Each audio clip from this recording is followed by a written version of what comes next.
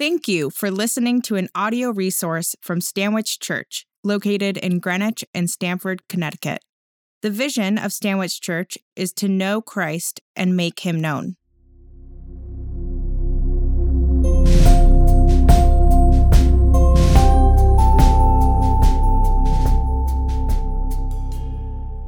The Old Testament lesson for today is from Zephaniah, chapter 3, verses 14 through 20. This can be found on page 940 of your Pew Bible. These words from the prophet Zephaniah describe God's salvation and deliverance for those who humble themselves before him in worship and obedience. Our reading from Zephaniah, chapter 3, beginning with the 14th verse. Sing aloud, O daughter of Zion. Shout, O Israel. Rejoice and exult with all your heart, O daughter of Jerusalem. The Lord has taken away the judgments against you. He has cleared away your enemies. The King of Israel, the Lord, is in your midst. You shall never again fear evil. On that day it shall be said to Jerusalem, Fear not, O Zion. Let not your hands grow weak. The Lord your God is in your midst, a mighty one who will save. He will rejoice over you with gladness. He will quiet you by his love. He will exalt over you with loud singing. I will gather those of you who mourn for the festival, so that you will no longer suffer reproach. Behold, at that time I will deal with all your oppressors, and I will save the lame and gather the outcasts, and I will change their shame into praise and renown in all the earth. At that time I will bring you in, at that time when I gather you together, for I will make you renowned and praised among all the peoples of the earth when I restore your fortunes before your eyes, says the Lord. Yes. May God add his blessing to the reading of his word. The slip of paper had fallen off. I kind of like that better. Yes. Well, let's go with that. This is what it's going to be like, in glory. When people from every corner of the earth will gather and sing songs like we just sang, Christ be magnified. At least that's what it says in the book of Revelation. People from every nation, tribe, and tongue will surround the throne upon which Jesus, the risen Lamb, will sit, and we will say, Holy, holy, holy. It's a little foretaste of glory today. We have a word through our 3-year chronological study of the Bible from Zephaniah that I want to dig into. And as we do that, let's pray. May the words of my mouth and the meditations of all our hearts be pleasing and acceptable in your sight, O Lord, our rock and our Redeemer. Amen. My dad loves the Word of God. He always has. He grew up the son of a Baptist minister, and he grew up loving the Word, and he loves the Word to this day. And this scripture, Zephaniah 3, verse 17, is particularly meaningful to my dad. The Lord your God is in your midst, a mighty one who will save. He will rejoice over you with gladness. He will quiet you by his love. He will exult over you with loud singing. I know that this is particularly meaningful to my dad because at some point when I was young, he put it on a plaque on the wall. He had somebody write it in calligraphy. And does anyone here remember the 1980s? You do this thing where you'd have somebody write something and then you would burn the edges of the paper to make it look really old. Yeah. That's what this plaque is, and he glued that onto a piece of wood, and it still is on the wall at the family cottage in Michigan. as a banner over our lives. The Lord your God is in your midst, a mighty one who will save. He will rejoice over you with gladness. He will quiet you by his love. He will exult over you with loud singing. What a wonderful declaration to put over a household. The household that I grew up in Holland, Michigan. I'd like to tell you more about this verse in the context of my life. But instead of you hearing more from me about this verse in my context, I thought we have all these missionaries from around the world. I'd rather have you hear from them. So I've invited 3 of our missionaries to come give brief testimony about this verse in their context. Is that okay with you if I have a little help with my sermon? I'll bring up some folks. First person I'd like to bring up is Arthur Kawala. Arthur and his wife Becca are visiting here today, and their 3 littles. Arthur is with the Pastor's Discipleship Network. It trains and equips ministers in Uganda. Welcome, Arthur. The pulpit is yours.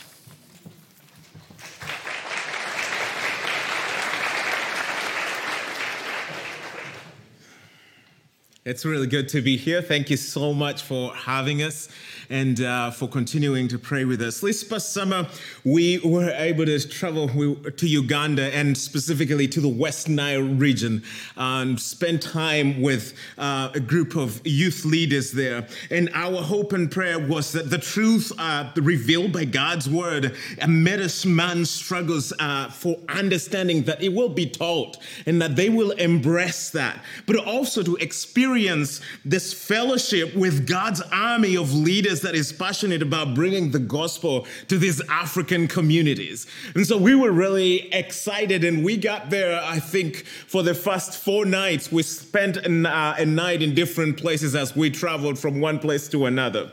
But getting there and spending time with these youth leaders, I remember some of the questions that they asked, and they were really excited to have us there. And one of the youth leaders asked a question, and he said, you know what, I have been trying to correct the behavior in this young person, but it seems like it is not working. They're stubborn, they're rejecting it, and they're not embracing it. And another one, I said, I've been trying to share this vision with my leaders and tell them that this is where I want us to go, but it looks like they have refused to embrace it. And you could hear the burden and the weight of the pain that they are dealing with, that they are carrying as they come to this place. They have the passion, yet the burden of feeling like I am failing and I am struggling and I'm not getting to where I'm going is just so heavy on their hearts.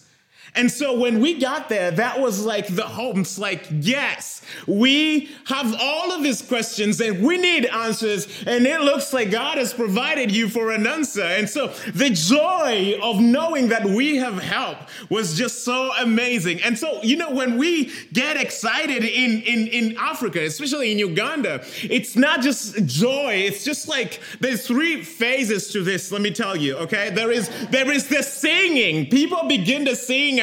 And then people begin to rejoice and to dance, and they begin to celebrate. Because for us, every fellowship is a reason to shout for joy. And when people gather together, we need to shout for joy. Or every achievement is a reason to shout for joy. Or every good thing must be celebrated with joy. Or every moment of goodness, you have to shout for joy, because that is just a beautiful moment of experiencing God at work. And when I say shouting for joy, what I mean is people actually rise up and they begin to sing different songs and to dance, okay? And they're different dances depending on where they're coming from. And so some people, you will see them, this is one of the songs that I just wanted to share. And they begin to shake their shoulders. It's like, woo! and if they're from the center, then they will shake their waist. It's like, wow, this is beautiful.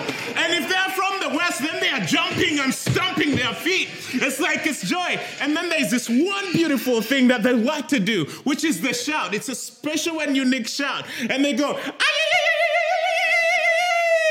and it's the waving of the hand over the people. It's like, I see you. I'm just excited that you are here. And so I want to rejoice over you. And I'm going to wave this hand over you while I shout and express my joy. And so being in that space. And when I was looking at Zephaniah 3:17, I was thinking about that image that came to my mind. And I'm thinking, wow, he rejoices over us. What a beautiful thing. And this image is in my mind. And it's just, I just wanted to share that and just leave that with you. And you think about God rejoicing over you. What comes to mind?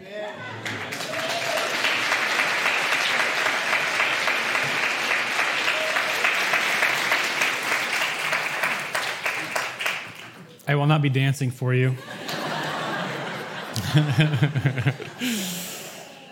I'm not sure I'll ever read Zephaniah again without picturing God rejoicing over us in that. I think that's actually how he's doing it. Really, thank you, Arthur.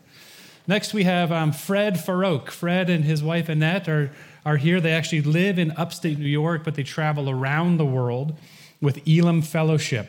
And Fred trains missionaries who serve Muslims who are coming to know the love of Jesus Christ. Welcome, Fred.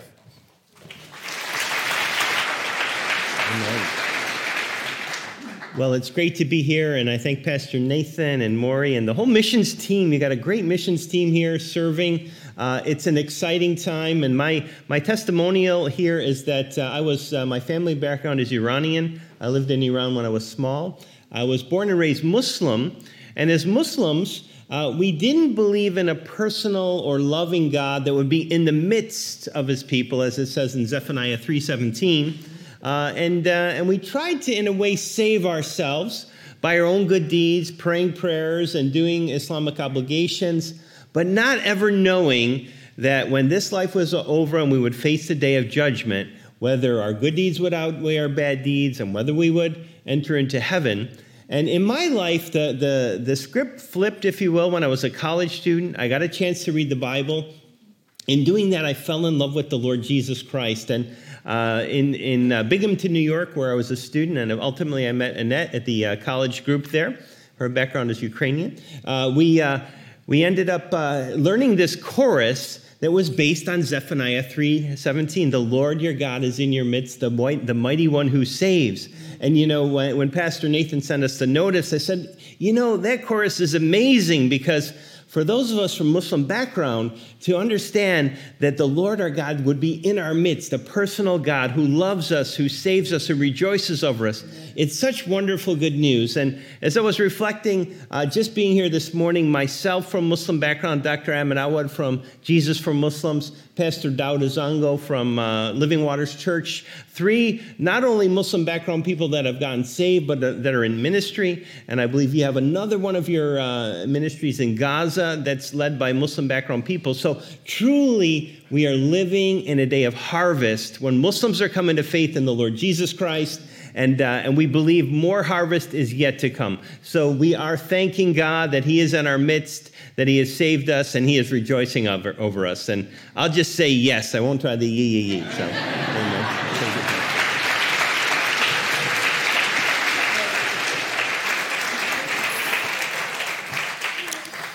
Thank you, Fred. So Arthur came from Uganda today. Fred travels around the world to places like Turkey and other majority Islamic nations. And next we have a missionary from a far off exotic land called North Stamford, Connecticut. North Stamford, Connecticut. Come on up, Hayden, 17-year-old.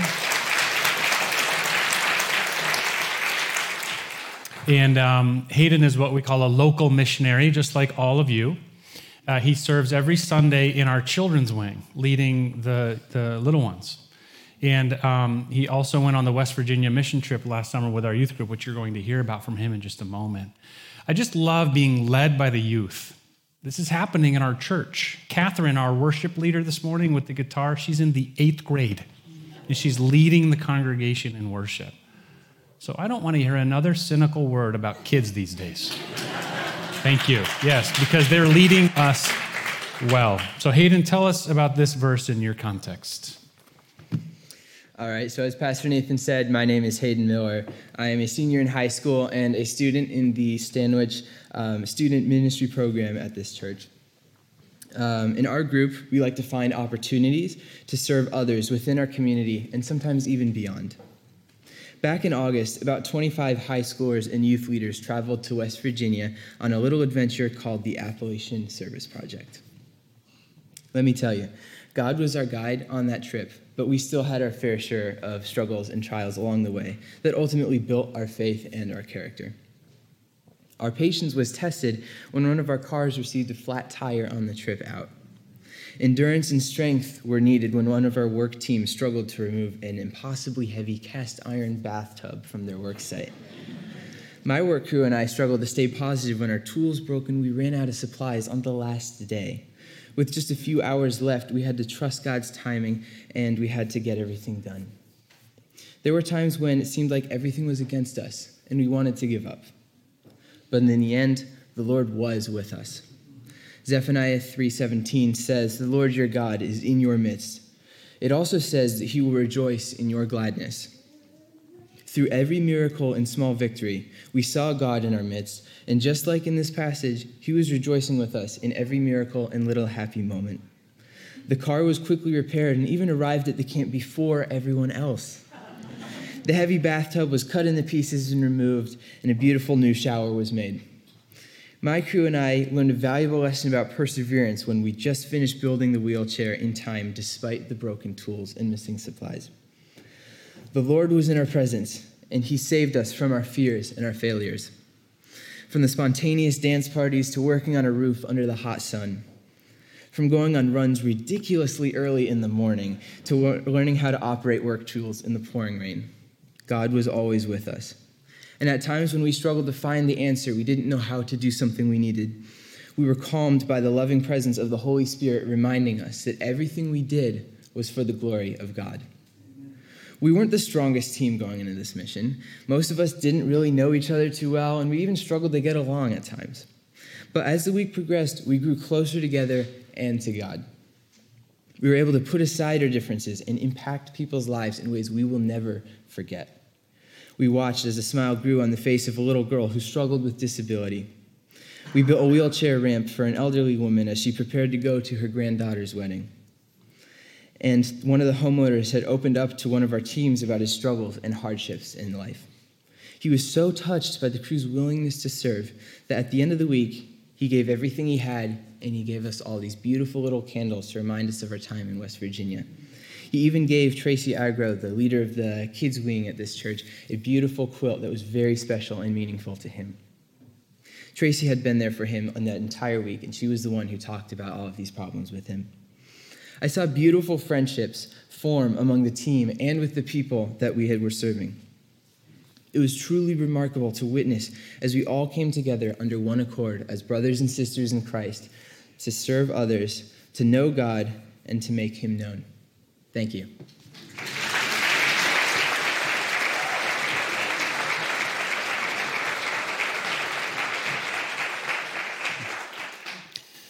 Pastor Richard Williams is one of our mission partners. He's here today. He's the director of Pivot Ministries in Bridgeport. He's going to lead us to the table. He's going to lead us to communion in just a moment. But before we go there, I wanted to give all of us a moment to reflect on this amazing promise of God in our own context, whether it's around the world or across the street, in the coffee shop, in the cubicles at work, in the car line at school, in family gatherings. I'm going to read this one more time, and I'm going to ask the Holy Spirit to reveal to each one of us the promises and the truth of his word in our context, because he's called all of us, to be missionaries for his gospel, for his love. So let's hear this prayerfully and ask the Holy Spirit to reveal its application in our lives. The Lord your God is in your midst, a mighty one who will save. He will rejoice over you with gladness. He will quiet you by his love. He will exult over you with loud singing. Amen.